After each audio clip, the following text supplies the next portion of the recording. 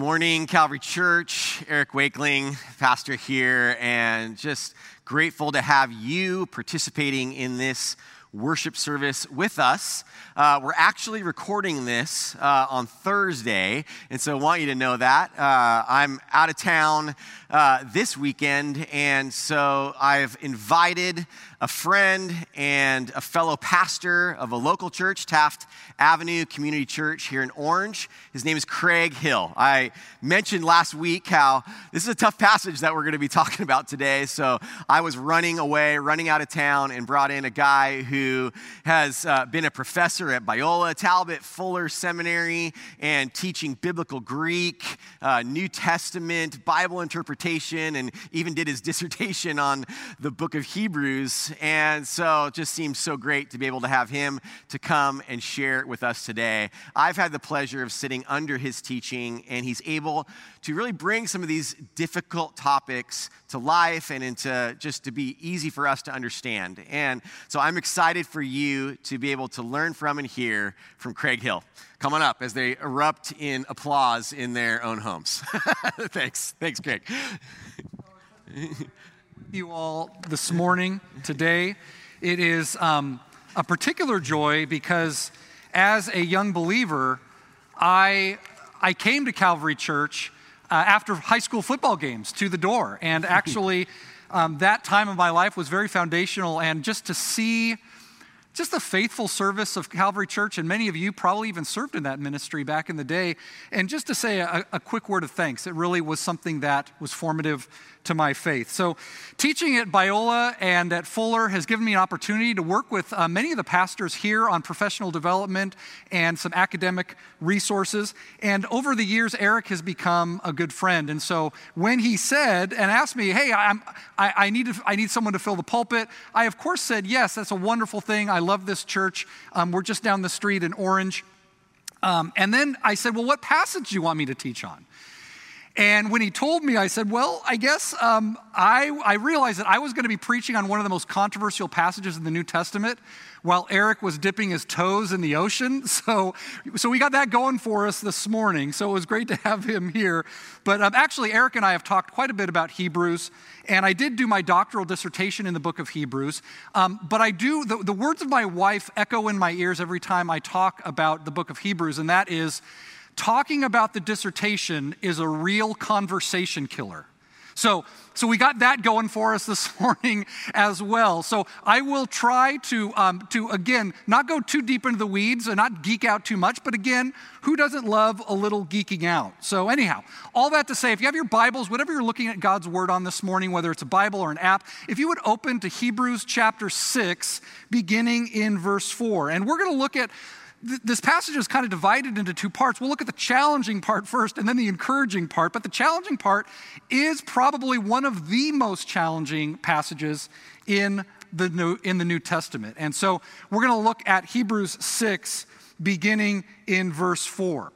And it says this, "For in the case of those who have once been enlightened and have tasted of the heavenly gift and have been made partakers of the Holy Spirit, and have tasted of the good word of God and the powers of the age to come, and then have fallen away, it is impossible to renew them again to repentance, since they crucified to themselves the Son of God and put him to open shame." All right, so how is everybody feeling now? I mean, you're at home, you're on your couch, you're in your bedroom, wherever you're watching this at, there is a significant tension that comes when we read a verse like that. And Hebrews is famous, or I should say infamous, for what are called its warning passages.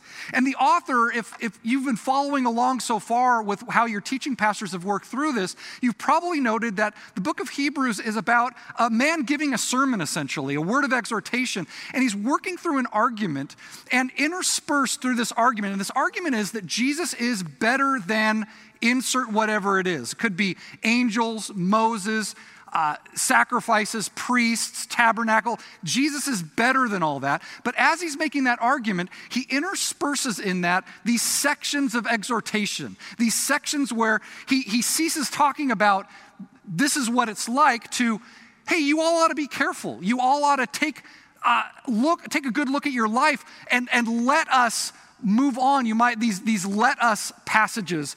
And the book of Hebrews intersperses these throughout. So he'll turn to the audience and he'll speak very clearly and very forcefully, and this is one of those passages. There are 5 of those passages, those types of passages, warning passages in the book of Hebrews, and at times we come to grips with the idea that this sermon can be fairly heavy-handed at times. So let's talk about the difficulty of this passage. And if you've been in church for any amount of time, you've probably come across this debate of well-meaning Christians where there is this ongoing debate within Christianity of, can someone who has come to faith and expressed authentic faith in Jesus, can they turn away from him and in essence lose their salvation, for lack of a better phrase? Now, some would say no. That God, if God chose, God is sovereign, God brought you in, then God will persevere you. God will endure you through this. And those people that we refer to as Calvinists, or we refer to them as Reformed, some people say, yes, you can lose your salvation. If you decided to follow Jesus, then you can decide not to follow Jesus. People have freedom of will, and for good or bad, they make free decisions. And we call these folks Arminians or Wesleyans. Now this morning, we are going to solve this long-standing debate. No, we're not. We're not going to do that. This is a long-standing debate. It's an enduring debate. There's a tension about this debate that we really need to embrace. What I do want you to think about, though, this morning is, in some sense, it's the theological question. It can be put on hold because there's a practical reality for all of us. And that is, you and I probably both know of people who have expressed an authentic faith in Jesus. They've expressed a profession of faith in Jesus. But for one reason or another today, they no longer hold to that profession of faith.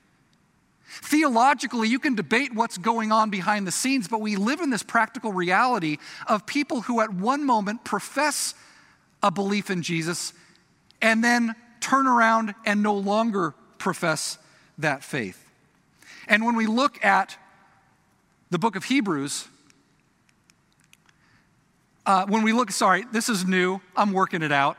So as we look at the book of Hebrews, there's a problem with finality. And in some ways, this idea that it is impossible to renew someone to repentance once they fall away.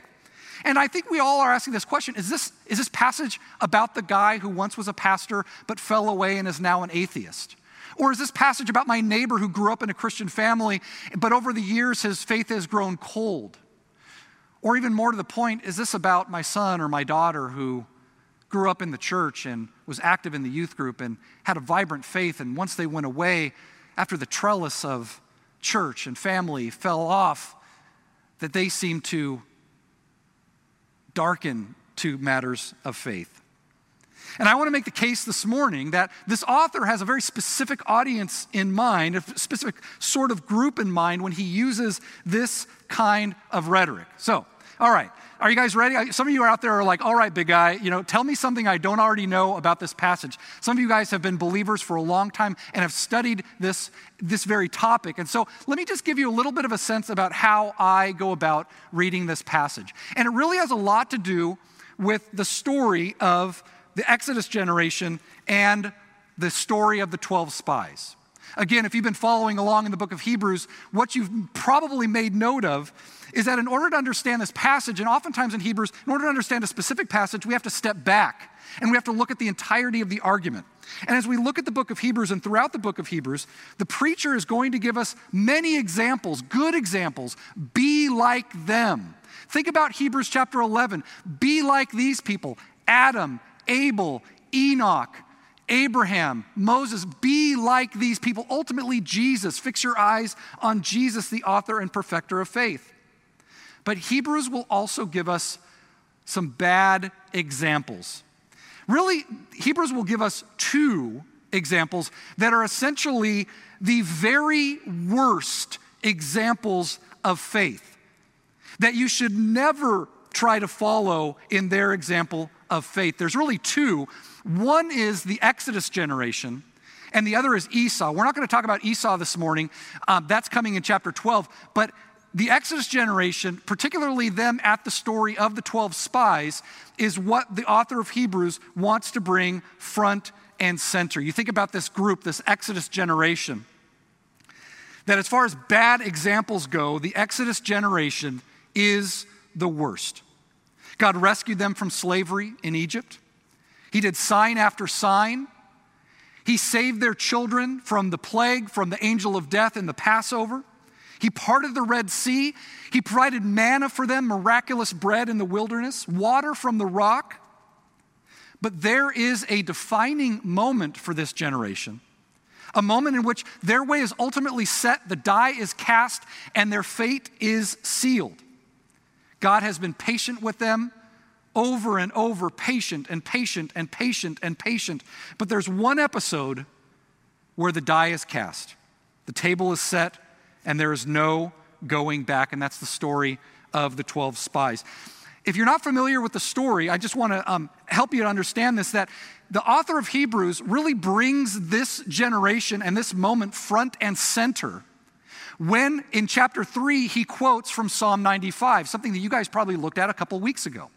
He quotes Psalm 95, and Psalm 95 is the story of this moment in time, this 12 spies moment, where God ends up saying, you will never enter into my rest. It's the story of Numbers 13 and 14.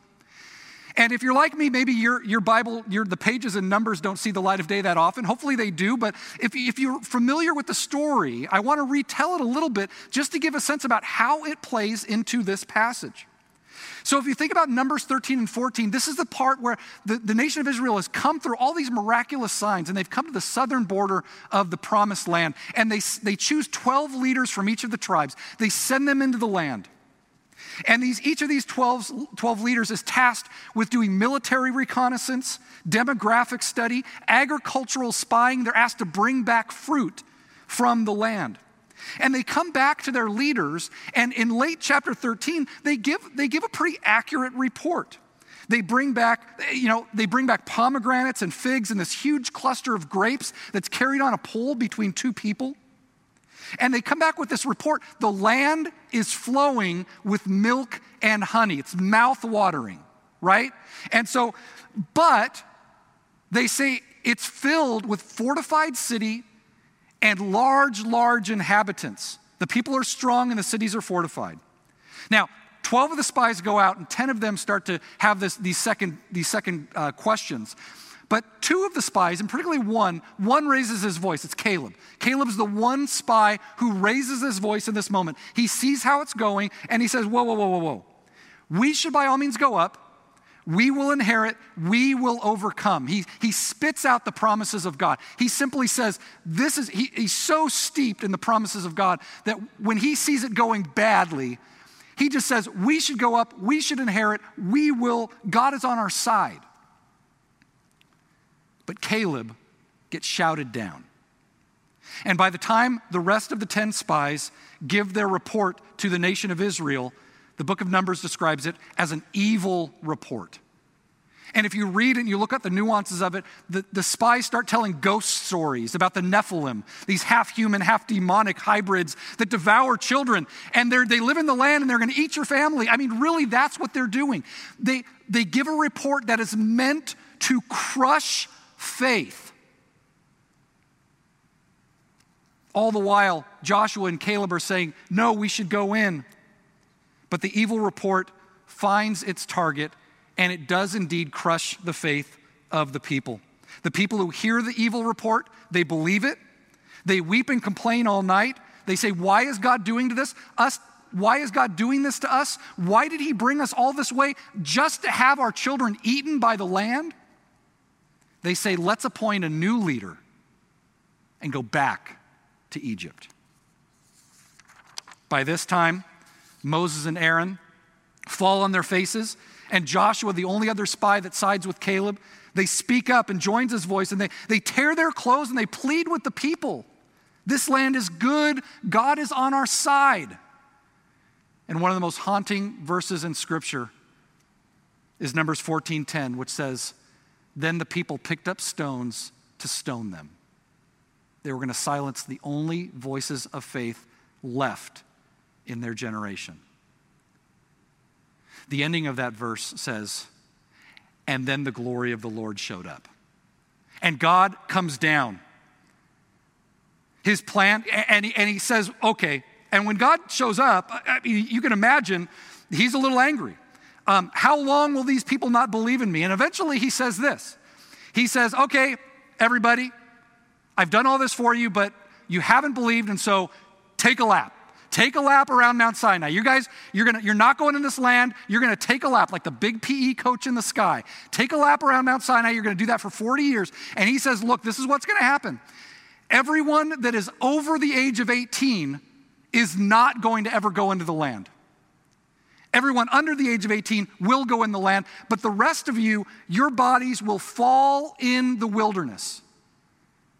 It's a moment of finality. It's over for you. Now, why do I tell this story, and how does it relate to Hebrews? Okay, it relates to Hebrews in that it's not the end of the story. Do you remember what happens in Numbers 14? That story would be great, but they don't just hang their head low and go wander off into the wilderness. What they do is they say, the next morning they wake up and they come to Moses and they say, Moses, we are so sorry. We're so sorry. We want to go in. It's our inheritance. We want it now. And Moses says, hey, everybody, God has spoken. You go in at your own peril. And they muster their troops and they start heading in. And it says in Numbers 14 that they get beaten down by the Canaanites and the Amalekites. They get sent running, they get slaughtered, and they come back licking their wounds. And Moses says, no, God said, take a lap around Mount Sinai. But this is why this is important. This is the profile. They were heirs apparent. They had an inheritance that was given to them. It was promised to them. And what they said is, we don't want that inheritance. Only later they have second thoughts about that and want to go in, but they are unable to. And when our passage says it is impossible to renew them to repentance, and even earlier in 6:3 when it says, this we will do if God permits, this is the author of Hebrews hearkening back to the Exodus generation, the worst example of faith that he can find. How does this look in our passage? It says this, those who have once been enlightened. Hebrews describes the Exodus generation in chapter 4. They had good news preached to them. They had been enlightened. I think it's interesting too. You look at this and tasted is used twice. Tasted is used twice. That's totally an allusion to the Exodus generation at the 12 Spies episode. Pomegranates, figs, grapes flowing with milk and honey. That's the imagery of tasting. It says that they've been made partakers of the Holy Spirit. You could translate that as partnership. You have been made partners with God. And it is very clear throughout the Exodus account, throughout Numbers, throughout Deuteronomy, that God is walking with them. God will fight for them. God will lead them into the land. God carries them like a father carries his child. And the problem that they are facing is this problem of falling away. The problem of falling away. In real time, it's the slow burn of inattention and neglect to faith. Generation after generation seeing the works of God and not pressing forward. That they will have their bodies fall in the wilderness. You think of all these cautions. We do not drift away. That we should not come short. That we should not shrink back. That in Hebrews the call is for endurance. But indeed, this idea that it is impossible to renew them to repentance. All right. So what do we make of this? What do we make of this? And we might feel like today that this sort of rhetoric is a little heavy-handed. That this sort of rhetoric, especially when the next verse is, I don't think this is going to happen to you, like I'm convinced of better things concerning you. And the author of Hebrews, and just so that we understand a little bit about the author of Hebrews and what he's doing with this kind of rhetoric, in the ancient world, this sort of rhetoric was commonplace. As a matter of fact, in the ancient world, if you had a son or a daughter that was disobedient, one of the things, you might threaten them, you might try to reform them in some way or another, but the ultimate way of reforming them in the ancient world was threatening to take away their inheritance. In the Roman world, of writing them out of the will, to writing them out of the testament. That was the ultimate threat, the threat of disinheritance, cutting them out of the will. And the Roman world was notorious for this sort of threat. Now, it's interesting, though, that in the Roman world, even though this sort of threat is common, it is rarely, if ever, exercised. That as we dig up Roman wills and as we have all this evidence of testamentary evidence, that there are hardly any examples of a father actually disinheriting a son or a daughter. And I think this is what we have here in the book of Hebrews. It's something similar to this sort of rhetorical parallel. The threat of disinheritance, even though there's an understanding that the disobedient child is going to pull out of their tailspin. The author of Hebrews wants to show them and remind them, hey, there are other people who have stood on the edge of the promises of God and decided not to go in. And it did not go well for them. But we are convinced of better things concerning you. We have this passage, the very next verse, Hebrews 6:9. But beloved, we are convinced of better things concerning you, things that accompany salvation, even though we are speaking in this way. This word better, this is a great word. In the book of Hebrews, this word better, kraton, is the word. Better shows up everywhere. And every time the word better shows up, it has to do with what Jesus is doing. Better things concerning you, things that accompany salvation. And so we ask the question, what is the antidote for this sort of slide, this sort of inattention, this sort of neglect? And ultimately, it boils down to two words, and I want to look at two words as we finish up this morning, and ask this question about what is this full conviction of hope that we see in the book of Hebrews. Two words as we finish up, and really as we look at this Hebrews 6:11, we desire that each one of you show the same diligence so as to realize the full assurance of hope until the end, so that you will not be sluggish, but imitators of those who through faith and patience inherit the promises. All right, two words. There's two words that I really want to unpack here for us.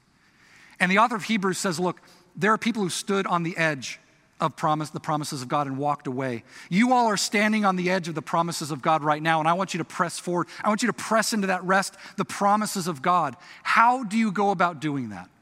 And the author of Hebrews says, what I want you to do is I want you to show diligence, and I want you to realize full assurance. The words in Greek, diligence, is the word spude, and the word for full assurance is the word pleraphoria. Now, I'm going to talk a little bit about each of these things.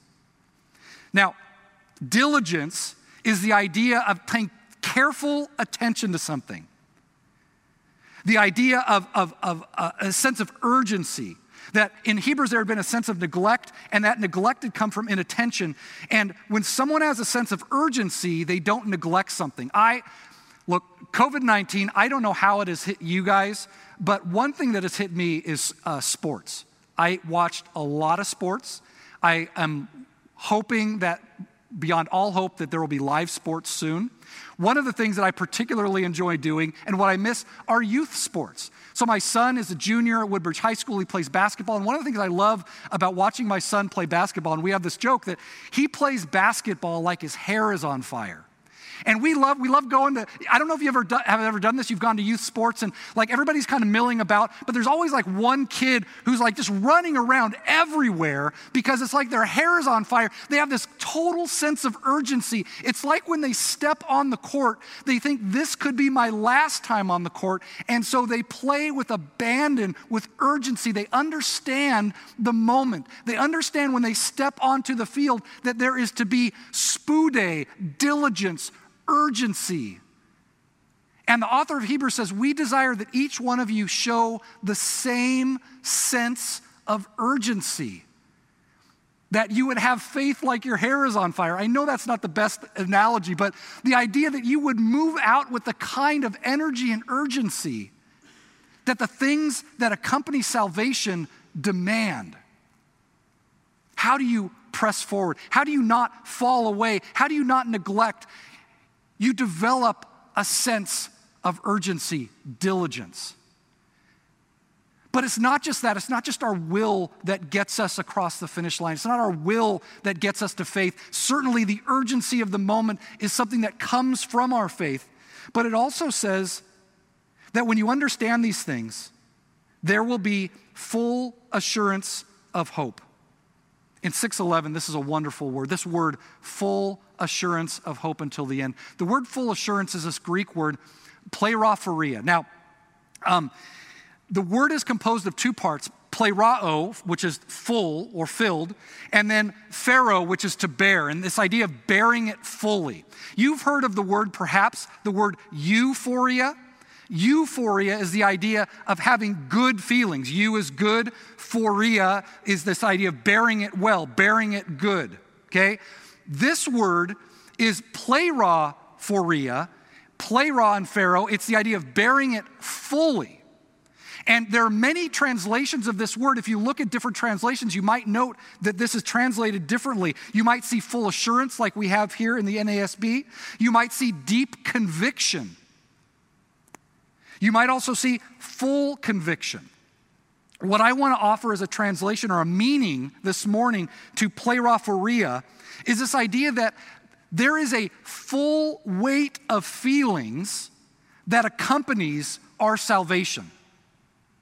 That there is a deep emotional resonance, or perhaps we could call it full conviction. Let me tell you one story. I don't know, I would imagine if you've come to faith in Jesus, that you have had moments in your life where you've experienced full assurance or full conviction.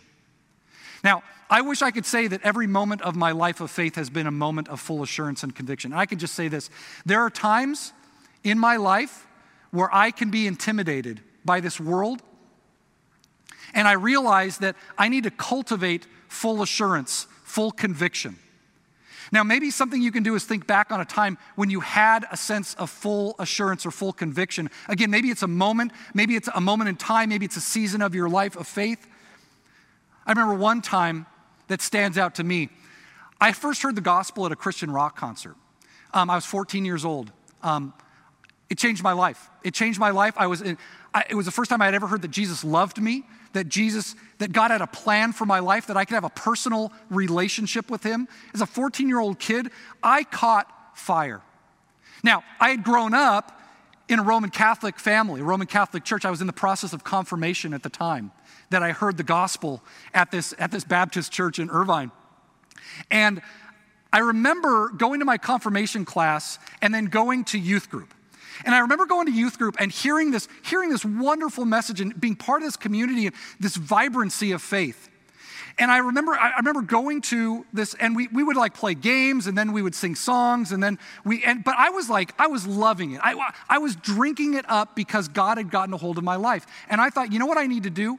I need to go back to this group and I need to tell them the story. Now, I'm not anti-Roman Catholic. I have friends that are Roman Catholic. I believe that there are good, faithful people in the Roman Catholic Church, believers, okay? I'm not down on Roman Catholicism. But I went back to this group of ninth graders and my confirmation class. And I tried to explain to them what had happened to me, what I was experiencing. I tried to explain to them this youth group experience. Now, I don't know if you've ever done this, but if you've ever tried to explain youth group to someone that does not understand what youth group is, it can sound a little goofy coming out. I don't know if you've tried to do this. So I was like telling them, yeah, we showed up and we played this game, and then this guy got out this guitar and we started singing songs about Jesus, and then this guy got up and he started talking about how God loves us and how we can have a relationship with him. And I remember in that moment, I was 14 years old, and I looked out at this group of people in this class, and it was just like blank stares at me. Like, who in the world are you? What in the world are you talking about? Now, I wish I could say that there were times in my life that I've never been intimidated, or that I've not always had confidence in my faith. But I would say this. In that moment, I was not intimidated. I was like, basically, this was my thought. I could give a rip what any of you think, because after the blank stares, it came like the kind of derision came out, and people made it pretty clear that I was an idiot. And I mean, this was a 14-year-old kid in a group, and I was basically told like I was a goofball, I was an idiot, I was throwing away my life. I mean, this is what I was told. Okay. I was not intimidated, and you know why? Because I had experienced pleraphoria. I had experienced the full weight of the feelings of the gospel. I was like the man in the parable of the treasure who had dug up a treasure, and I was going to be damned if I was not going to go back and dig up whatever was mine, whatever belonged to me. I had come to faith in Jesus, and no one was going to knock me off of that. I was experiencing pleraphoria. I was experiencing the full assurance of hope. Now again, there are times where that might ebb and flow in the Christian life, and I would just encourage you, for the author of Hebrews, how do we press on? How do we have the urgency? How do we endure? The author of Hebrews says this: show diligence. Have a sense of urgency, so as to realize the pleraphoria, the full conviction of hope. At our church, we've talked about this idea that anything worth doing is worth doing with passion and conviction. And the author of Hebrews makes this very clear. If you want to stay away from falling away, then develop a sense of urgency, a passion, and a full assurance of hope, a conviction of what God is doing. And when you feel down, the rest of your community comes around. You're not always going to be the Caleb. Caleb, it's really interesting in the story of the 12 tribes. I mean, Caleb had full assurance, had full conviction. But when the 12 gather together and the 10 start giving the evil report, there's only one guy that speaks up. It's not Joshua, it's Caleb. Caleb has full assurance, and it's Caleb's example that I think that really pulls along Joshua and then makes the space for these four people, Moses, Aaron, Joshua, Caleb, to press forward. In the story of the 12 tribes, or the 12 spies, I should say, when God says everyone under the age of 18 will make it in the land, but everyone over the age of 18, your bodies will fall in the wilderness, with the exception of two people, Joshua and Caleb. Why? Because they had the sense of urgency, and they experienced the full conviction of the hope that was set before them. As we finish today, just as a challenge, something for us to think about. Sometimes we get flat in our faith. And it's okay, there's part of the seasons of faith that go that way. But this week, I just want to encourage you to ask God for a renewed sense of urgency and conviction about what the author of Hebrews cares about so much, which is the supremacy of Jesus. Let me pray for us in that end. Father, we are grateful even for the hard words of your word. And this certainly is a passage where we have questions and we might not answer them all today. But the one thing we want to do, Father, is we want to press on into your promises. You have an inheritance for us. We want to lay hold of it. And Father, we ask that you in our hearts, through your Holy Spirit, would rise up a sense of urgency and a sense of conviction that there is no other name under heaven and earth by which men are saved except Jesus. And so our knees bow to Jesus this morning. May our hearts be full of a love and an urgency about proclaiming the name of Jesus. Father, we love you and we pray in Jesus' name. Amen. Thank you so much.